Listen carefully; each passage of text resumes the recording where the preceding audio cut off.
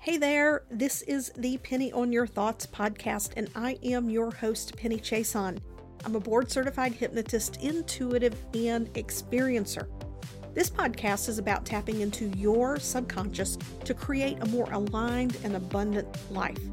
By leveraging our subconscious, we can master our thoughts, frequency, and vibration. Fusing the conscious, subconscious, and our consciousness is the science of expansion and soul satisfaction. Each week, I'll share in-depth interviews or solo episodes.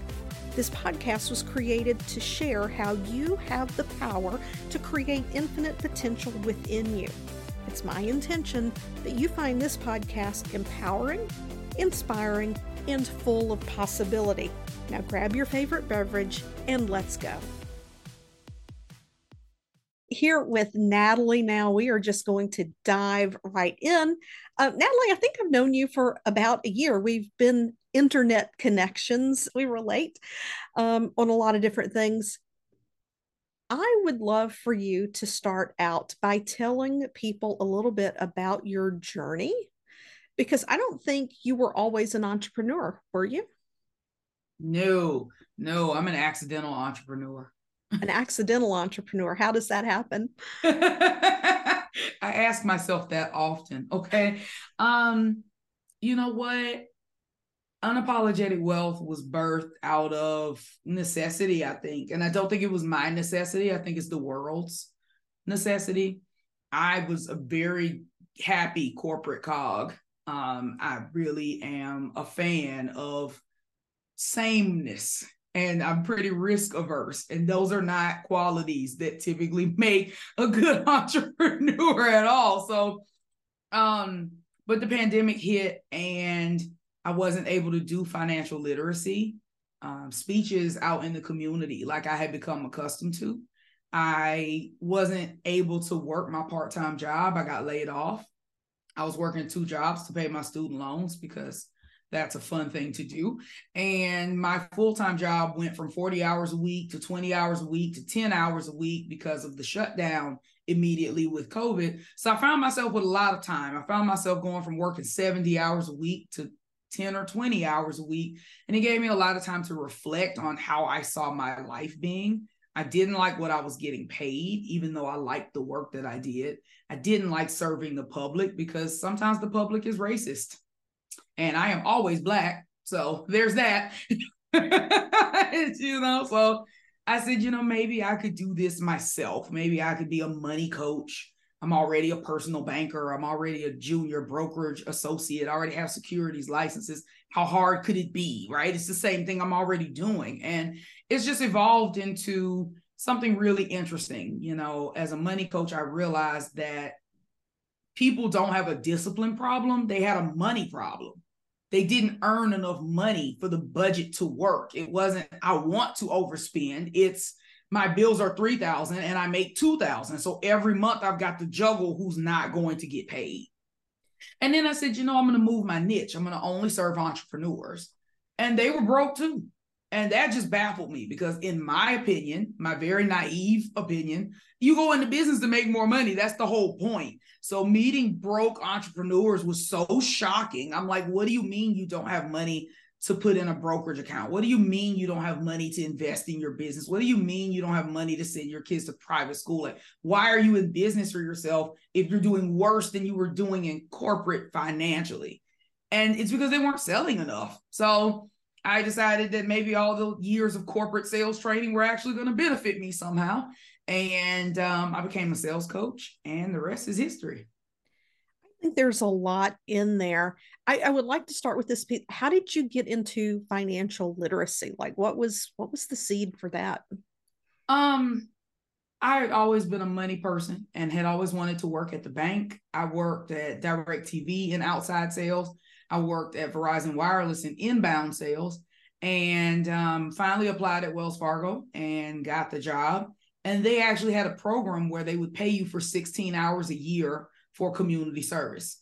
And I was at some event and the speaker fell ill and they asked if anybody was willing to do the presentation. the presentation was already there and queued up, but I had never seen it. But I decided that if no one else was going to do it, that I would do it. And I decided I really liked it and was good at it. And so I spent every year doing my 16 hours they paid for and probably another 50 hours that they didn't. That's just shows that you're an expert in what you do.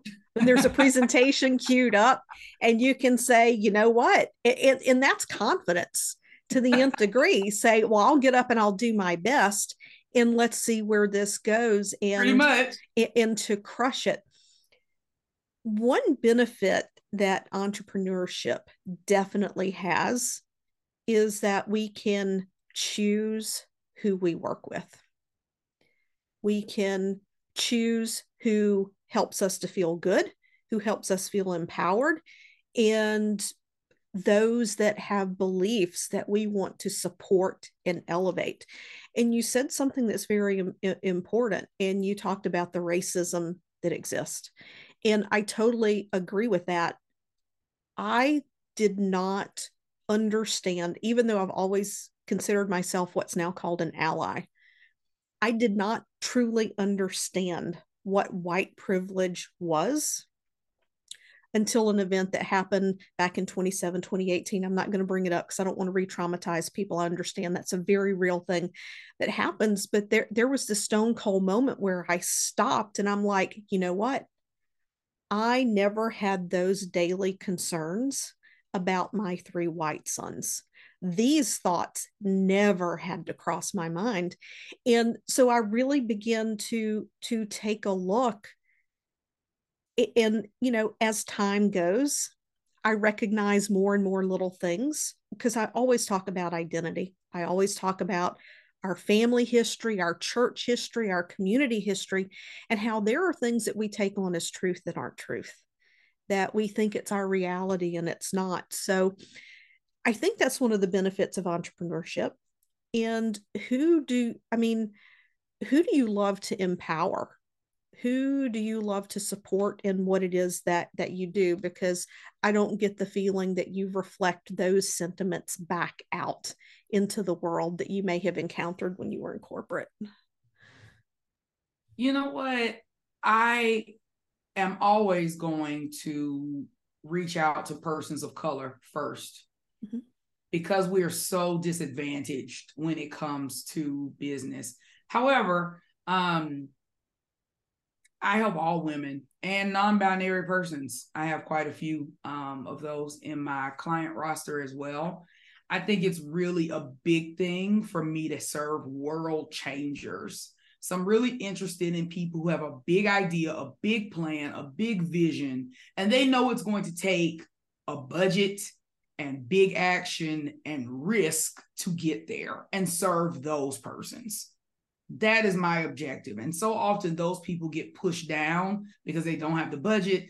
Venture capital funds don't get given to Black women. I think less than 1% of all venture capital funds go to Black women run businesses. So when we start businesses, we're doing it on our own savings, on our own personal credit cards, and hoping that we can stay in business long enough to generate a profit.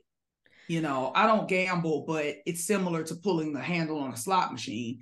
Every machine in a casino is programmed to hit or win at a certain interval. The problem is most people run out of courage or run out of money before they can get to that point.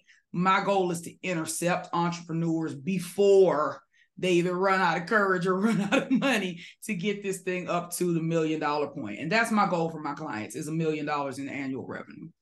Yeah, I think that the courage is a big thing. Mm-hmm. Our minds can get in the way. We deal with all of the fears, and you and I mentioned a few of those before we hit record, but you also brought up a very important statistic.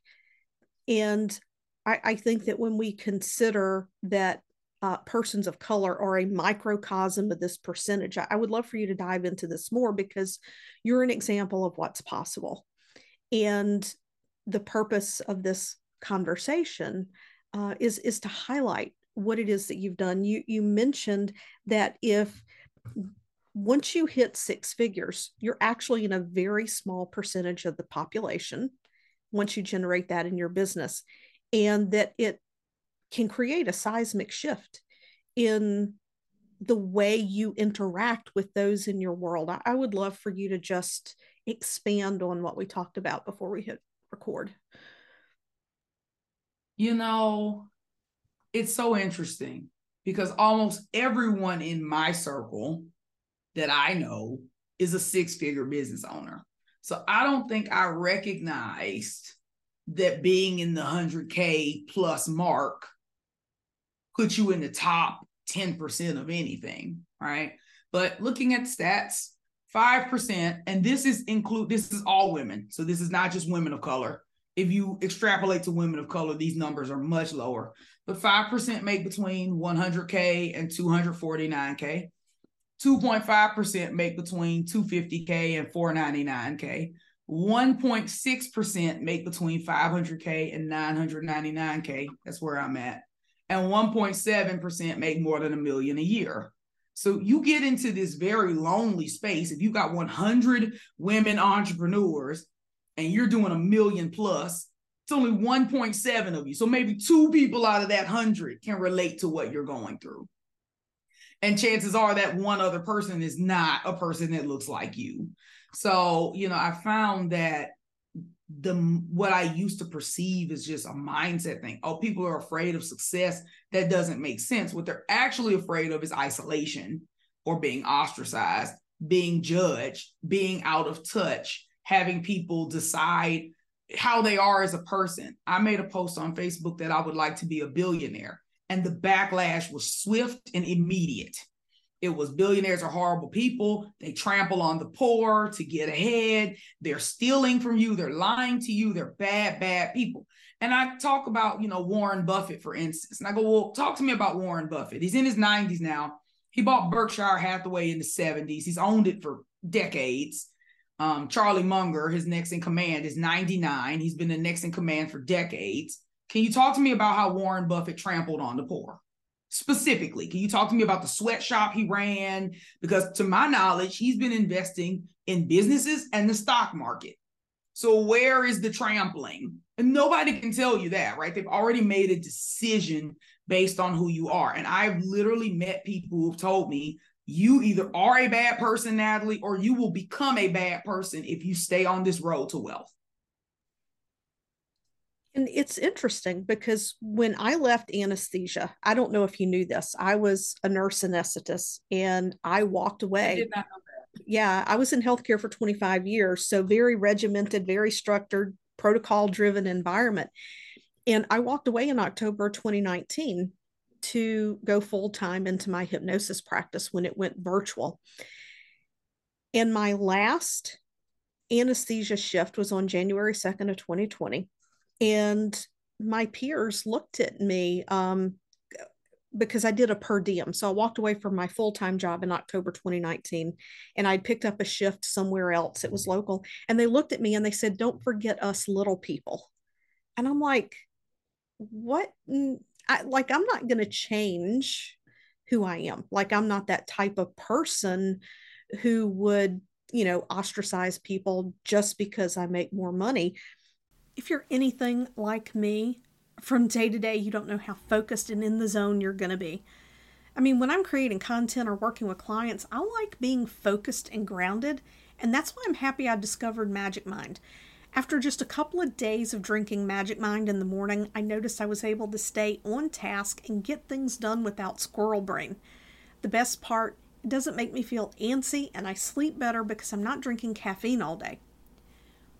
The really cool thing about Magic Mind is that it's all natural, made with matcha, nootropics, adaptogens, and it doesn't have any sugar. If you could use more focus and calm like I did, I highly recommend Magic Mind. You can get it at magicmind.com/design destiny. And when you use code Design Destiny, get up to 56% off your subscription or 20% off of a one-time order in the next 10 days. If you already have a subscription, the code still works so that you can begin saving on your next shipment. Now, if you know me, you know I don't recommend anything I have not tried first and know that it works. Plus, they offer a 100%, no questions asked, money back guarantee, so there is nothing to lose. Head on over to magicmind.com/design destiny and use code design destiny. I'd get the 30 pack if I were you because it's the best value. But we were talking about I think you called it the Ricky Lucy effect, and how successful people typically tend to repel each other in several of the fears of success that come in there. What is something that you see often that tends to stop people in their tracks, or it causes turmoil and it keeps them from moving forward?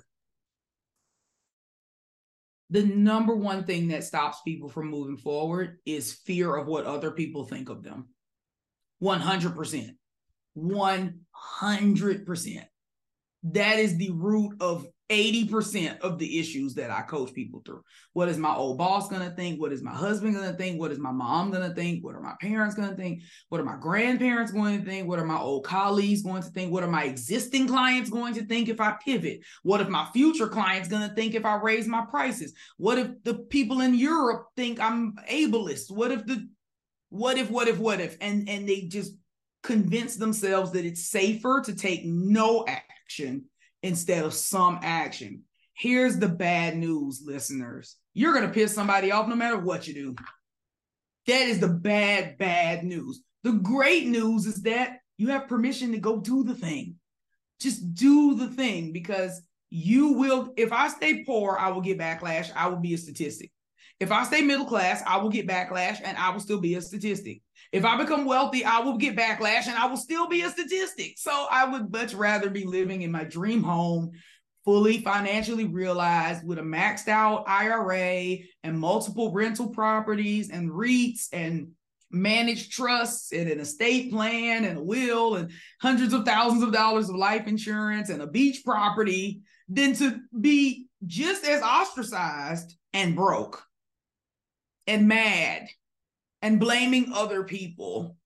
Like, accountability is an inside job. A lot of us are trying to externally hand off our accountability. I'm not really sure if I want to make the money. I'm not really sure if I want to make the sale. I think if I'm too successful, men won't want me. If I'm too successful, my friends will dump me. If I'm too successful, my mom will have her hand out for money. But like, what happens if you're not successful? Like, then you've let yourself down. And I am very selfish. I am not going to let me down. You have to protect the asset. I am the asset. So if that means that some people have to shed or be pruned, then that's just what's going to happen. But I'm not going to play a small game with the only life I have that statistically I'm already a third of the way through. That right there. More than a third. I'm 35. I probably won't live to be 105. So more than a third. Yeah. People are going to do what they're going to do. And in my mentorship, I tell people, you cannot make everybody happy. Everybody is not going to like you. There's 8 billion people on the planet, and it's statistically impossible. Anyway, you just need to find a few thousand people over the course of your career who are so totally aligned with you and that you want to work with and want what you have to offer in that transformation. How are you working with people currently? So big things have happened on the horizon. I'm so glad you asked me this today and not yesterday. My primary offer now is consultancy. So I like to come in for the first 30 days. We do an audit. I like to audit your sales funnel, your sales page, your copy on your website, how you show up on social, primarily your Facebook, your Instagram, and your LinkedIn profiles. What happens when people opt into your freebie? Do you have an evergreen webinar? I'll watch the webinar. I want to immerse myself in all the ways that you pull people into your web. I want to know your top line funnel leads and how it trickles down. And then I give you a report and we can look through what I've uncovered. You know, was it basic stuff like links being broken and ambiguity in your email? Or is it major things like sales friction where it's hard for people to get on a sales call with you? And if people want to continue on, which most do, then we can start an ongoing monthly retainer that will help us resolve those issues. If that's pulling in my SEO consultant or helping you rewrite your homepage, creating your sales scripts for your sales calls, training your sales team, fixing your messaging, and giving you a brand voice guide. So it's customizable, but it's a 6-month relationship. I'm elated about it. I feel like it's a really good use of my time.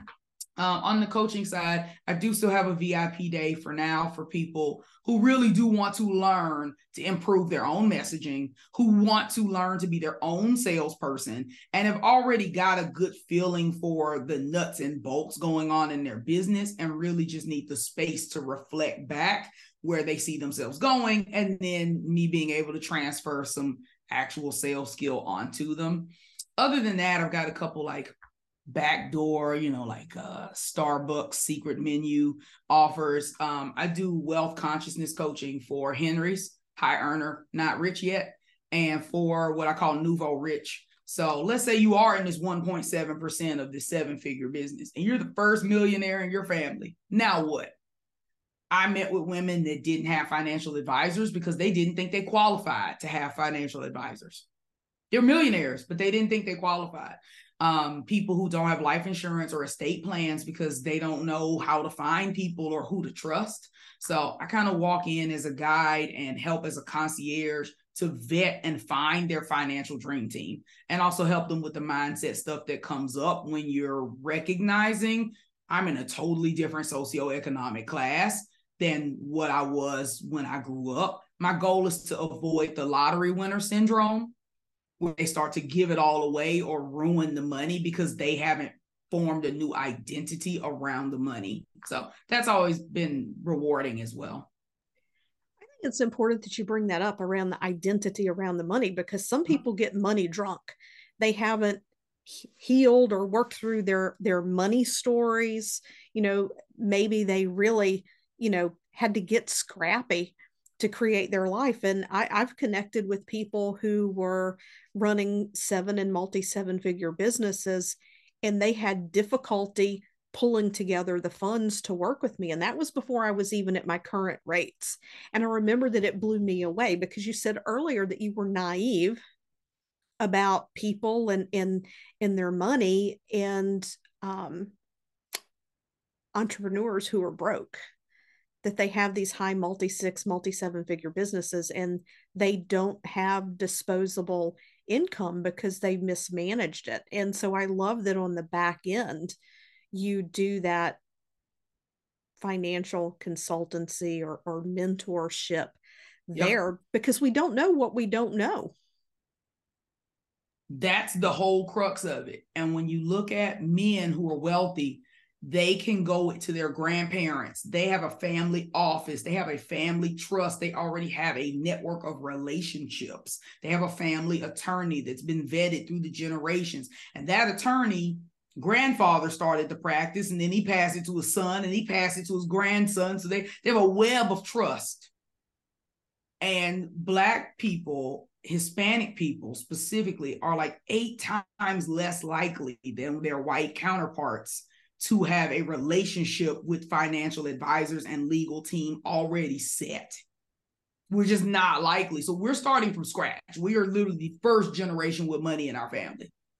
And so it's very frightening to know, what do I do first? What do I do next? And how do I not mess up this money? And if you have an identity that says you're bad with money, which almost every person with color has had that narrative pushed down on them, whether it's true or not.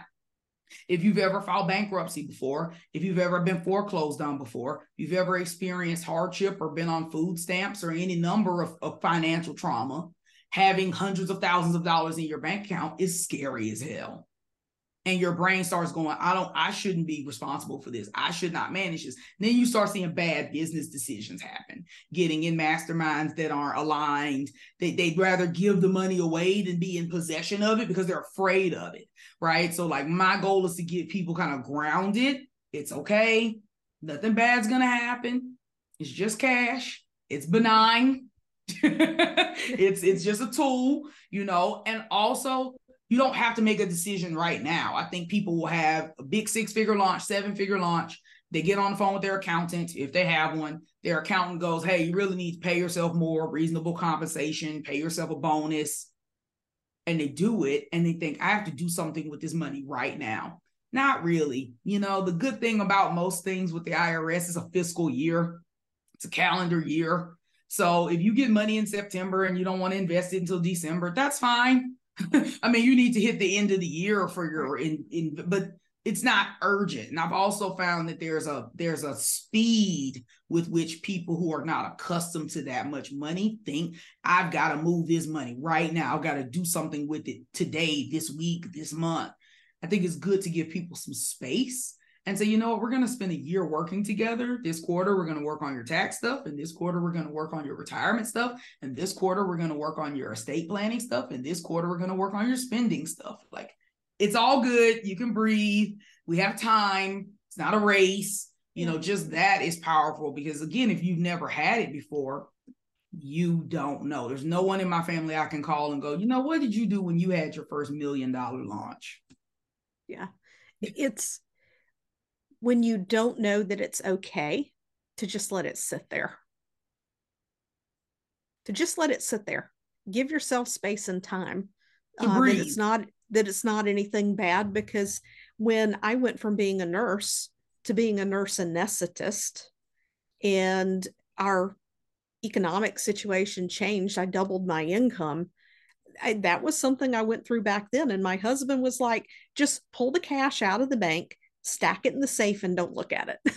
So that was a period of time that we went through where and then it started to feel good. It's like, oh, it feels good to stack cash. And there's nothing wrong with stacking that cash. It doesn't make you evil or bad in any of those respects. What's something that you've always really wanted to talk about, that you've wanted to share, that no one has ever asked you on a podcast? What's that one thing you think is really important to get out there? That's a deep question. I was on 62 podcasts last year. Congratulations. I've asked a lot of questions. I'm like, now, you know what? I think that one thing that I want to put out there is that accountability is an inside job. I think that we've done a really bad job in the online coaching and consulting business with accountability and the hand holding and being taught that we have to serve newbies, that we have to pull everybody up with us, that we have to be super patient. If people pay late, give them grace. If people don't meet our criteria, serve them anyway, especially in the Black community. It's don't leave people behind. I know that the Hispanic community gets a lot of that as well. If the people who you serve don't want to be served, go elsewhere. I understand you want to help them, but do they want the help? You're not obligated to turn your business into a defunct nonprofit because at some point in the past, you felt obligated to help this person because they're just like you. You were broke and they're broke now, and you think y'all are the same. But even when I was poor, I had a wealth mindset.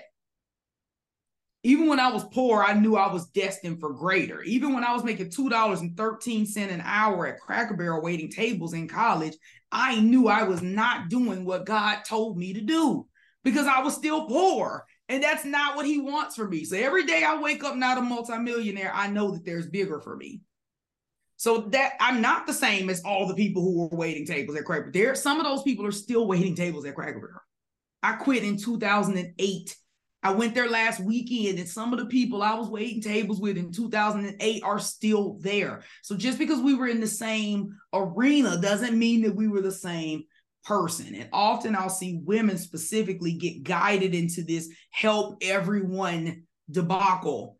And they limit their services, they lower their prices, and they work with a caliber of people who don't challenge them, who don't show up for themselves, who are not self-led, sometimes are not even mentally competent right now. Like they're going through some serious unlearning and relearning and really need to be under medical care. But we're telling these women, you must serve this group of persons. So the number one thing that I want to shout from the rooftops, help people who want to be served. Do things at your best and highest use. You got a master's degree, you've got a PhD. Why are you helping people who you could have helped when you were in high school? with the information that you knew in your brain at 17. I want to take on a challenge. I want to help people who are serving really big missions, and it takes money and it takes gusto and it takes confidence. I don't want people borrowing my confidence anymore. I don't want people who are like, Natalie, I'm hiring you because I think you can save my business. I think you can fix my business. I think they've got one foot in and one foot out. And that rhetoric has never sat well with me. It always happens. I'm going to be closing down my group coaching program. And last night, nobody showed up to this call. And I'm saying this publicly for a reason, because a lot of people would hide this kind of thing and say, well, don't say that, Natalie. But if the people in it have moved on, i.e., they don't see the need, the program was too long, the program was a year, they've joined other coaching programs, they've gotten everything they needed and don't need it anymore, then why would I drag them to success? Old Natalie would send out an email. We miss you. Hey, we missed you on the call last night. The call was at this time and we were there and you weren't. And here's the form if you have feedback and how can we assist you? And we want to help you. And we're so desperate to help you. Now I'm like, there was a shared calendar. There's a circle community. We sent out reminders. They got emails. They chose not to show up, and that's okay. They've made their choice. What do I want my choice to be now? Right? Instead of this, I'm obligated to give people this value that they pay. They know they paid for it. They're adults. They know that they are paying for the service. Their credit cards are being charged. They are aware of the service. But what am I going to do instead? And I had to say, you know what, Natalie? You've outgrown this particular era. You've outgrown the space of convincing people that sales makes money. That is a standard. I've been preaching that 365 days a year for 982 consecutive days. I'm done. Either you want to make the money, you want to work with me, and you're going to pay me, or you don't meet that criteria and you can get the most out of my free content, which frankly could get anybody to a six-figure business if they implemented it. And accept that I'm already doing a whole lot and I'm moving into a new phase in my life. So I think it's really powerful and important for us to remember we chose our business. If you hate your business, it's your doing. So do something else. And I don't think anybody ever talks to me about how hard it is to run group coaching programs or how difficult it is to let people sink or swim, because we are not accustomed as women to allowing people to sink. We don't let our children sink. We don't let our husbands sink. We don't let our boyfriends sink. We don't let our friends sink. We don't let our churches sink. We are always trying to race to the rescue and putting that Wonder Woman cape down and saying this person had just as much availability, accessibility, and authority to show up and take a different action as I did, and they chose not to, and that's okay.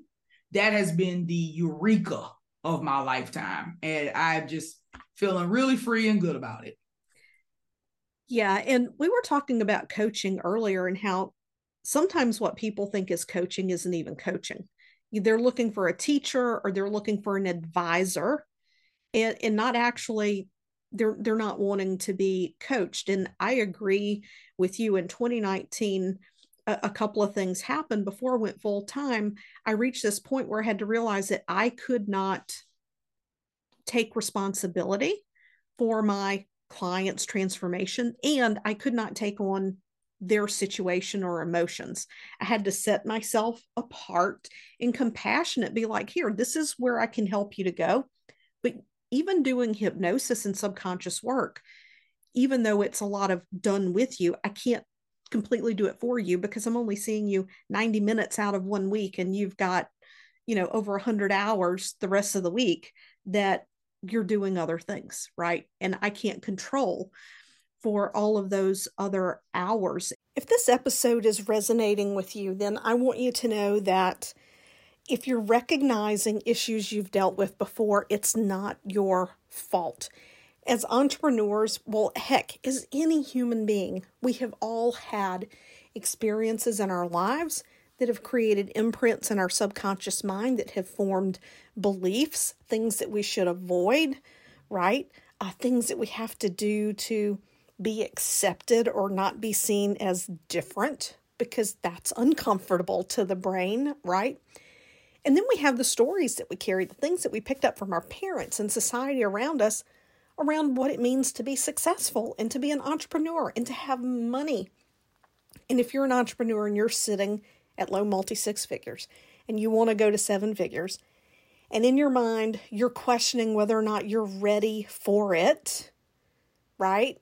Then I want you to join me for the Thrive to Seven Figures workshop. It's November 6th through the 9th. We're going to meet every day at 11 a.m. on Zoom. It's also going to be live streamed into a Facebook group where you will have exclusive access to the replays in that group for life. And I'm going to systematically take you through the different areas where blind spots can show up and slow you down so you can be proactive and avoid those. So the link is going to be in the show notes. It's pennychason.com/7fig. That's the number 7, F-I-G. Join me. It's $27. There's going to be a little bit of hypnosis every day. I promise you, you're going to get so much value out of this. You're probably going to say what one of my past participants has said, and like, are you sure you charge the right amount of money for this workshop? So be sure to go and to sign up, pennychason.com/7fig. Let's dive back in. And you mentioned that that's why you moved to consultancy. And you just said that, right? You're not in the business anymore of convincing people that sales will make them money. You're connecting with those people that already know sales will make me money. Now, how do I put rocket fuel under this? And I like exactly that. people who are already making money. And, you know, I won't say that higher level persons don't want coaching. I'm not going to make that assertion because I can't speak for everybody that's making money. But I can tell you right now that for me, I'm more interested in having an advisor. I'm more interested in hiring strategists. I consider myself to be a consultant and a tactician. I'm excellent at breaking down the steps that it takes to deploy the strategy. And most people I'm learning are not. That's something I've always taken for granted. So if you want to get to the top of Mount Everest without dying, you definitely need a strategy, okay? But the strategy has to be broken down into the steps you're going to take. How are you going to pack your bag? How long are you going to walk each day? What direction are you going to take? Are you going to go with a Sherpa? Pretty sure they make you do that now, etc. What are the tactics that make the strategy work? Because the strategy could just be, oh yeah, take a direct route going north and don't walk more than 8 hours a day and make sure you stay well hydrated. But the tactics are going to say at 6 a.m. we wake up. At 6:30 we depart. At 7 a.m. we drink 1 liter of water. At 8 a.m. we eat rations. That's what's actually going to keep you alive and keep you on the strategy. Most people struggle with the tactics. The how. So the how. They know the what, but the exact how is where it all falls down. And coaching doesn't give you the how. It gives you more of the why. So you've got a what. What do you want? $100,000 months. Great. Let's talk through the why. Let's talk through the mission. And somehow will come out, but it's coming from you and your lived experience. Whereas if you just hire a consultant, they can make a diagnosis and they can give you a step-by-step how. Do this and then do this and then do this and then do this. This is my packet of recommendations. So I found that more persons who are doing mid-6 figures, even if they say they are looking for a coach, are actually looking for a consultant. They are looking for someone to assess what's going well in their business so that they can ignite what's going great and diminish what's not going so great. They're not actually looking for someone to hold space, ask them thought-provoking questions, help them kind of suss out their feelings, reshape their identity. Not usually. So I think it's a better fit overall. I'm finding that people who come to me for coaching are actually looking for mentorship. You did something, tell me how you did it, walk me through your exact paths, because I'm trying to come behind you on the same path. That's also not coaching. So I think the biggest issue is that people just, by and large, have no clue what that word means, which is bad, because the number one cause of chargeback, refund, friction, unhappiness is unmet and unspoken expectations. So if your client has an expectation of what coaching is and you have an actual definition of what coaching is, and those two things do not align, you're going to have issues. And I'd rather have an issue-free business from now on, you know? Yeah. Words matter. They're definitely important. How can people connect with you if someone wanted to reach out to you and have you come in and do an audit on their business or find out about your Starbucks menu? Where do they find you?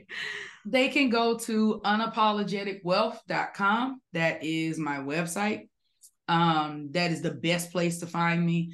I am also on Facebook and on Instagram. My IG is a placeholder. I'll get Penny to put in the show notes how you can follow me on Facebook, because that's where the shenanigans are. I post 7 to 10 times a day in a system I call scattered omnipresence. Okay. So I'm always around, haha, and giving, in my opinion, really helpful business advice. Not just business advice, you give those, pardon my French, swift kicks in the ass, because I've definitely sometimes seen a post and I'm like, Natalie, you're looking over my shoulder. What are you doing, girl? I'm good like that. Yeah. I know what's going on in the therapy calls. I know what you got. I know what people have going on in their businesses, because I'm around. I think there's a lot of power in being familiar with your person. And yes, a lot of us seem like there's a big movement now that's like, how unattached from my clients can I be? How distant can I be and still make money? And I pride myself in being really active and really present with my clientele and my potential future clientele. Yeah, I definitely don't get into my clients' emotions, but as you say, at the same time, I mean, we're there to be available to them, to understand their situation, so that when they have a question, we're in touch with where they are and where they want to go. Well, I want to thank you for being here today, Natalie. I've enjoyed the conversation. I'm sure that it will be enlightening for a lot of people, and to just applaud you on your success, because it is a very small percentage. And I have met with situations where people have talked down to me because I'm a woman. How could I possibly know anything about business? And I'm sure that the stories I have don't hold a candle to the things that you have decided you were not going to allow to define you or your success. Yeah, you know what? Being naive is beneficial. I tell people that all the time, and they're like, Natalie, you're not naive. I am. I grew up sheltered. I'm very naive. But it's beneficial because I didn't know what to be afraid of when I started my business. I didn't know it was going to be hard. I didn't know you weren't supposed to make 6 figures your first year. I made 6 figures my first year in business because I didn't know you weren't supposed to. People go, oh, it's going to take you 5 to 7 years to be profitable. Oh, well, I didn't know that. So I was profitable my first year. Like, I didn't have the fears built up that a lot of people have because I didn't have the facts that a lot of people have either. So I kind of went into it very green and optimistic, whereas I think a lot of people start business kind of jaded and cynical and what they call realistic. I'm being realistic. Realistically, I'm not going to make that much money doing that. And I just completely skipped that phase, which is a blessing. The best thing I could tell people is that statistics are retroactive. They are in the past. So they are not indicative of what you can do in the future. They are just a measurement of what has already happened in the past. So every day that you're alive, you have an opportunity to move the statistics in a different direction by being a different type of person. If you don't like the statistic that women in business don't make any money, start making more money.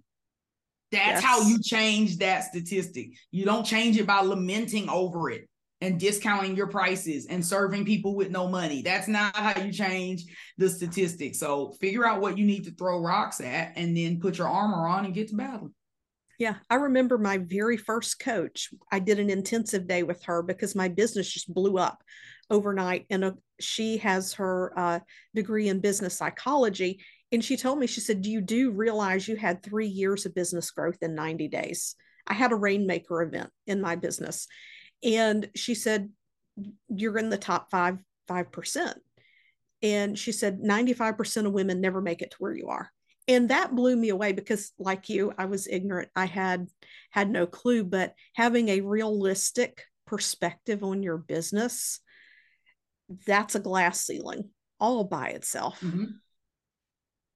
That's true. Yeah, I now that I've hit it, I'm excited about it. I'm excited about congrats on your Rainmaker event. I'm looking forward to having another live event and having it be a big production. But I'm always honored to be around people who are excellent, such as yourself. So I appreciate you letting me be here today and talk to your people. And hopefully we were able to encourage them to do more of what they know they're called to do. So I feel like we all know what we're supposed to do, but our intuition kind of gets minimized and whacked down by society. So coming back into your true self is always what's going to make things easiest for you. And my true self is bossy. I like to tell people what to do. So I'm glad that I'm coming back into my truth. Yeah, coming into your truth. And this is where we're going to wrap it up. If you don't recall hearing Natalie saying this earlier, I really want you to go back and listen to this because we just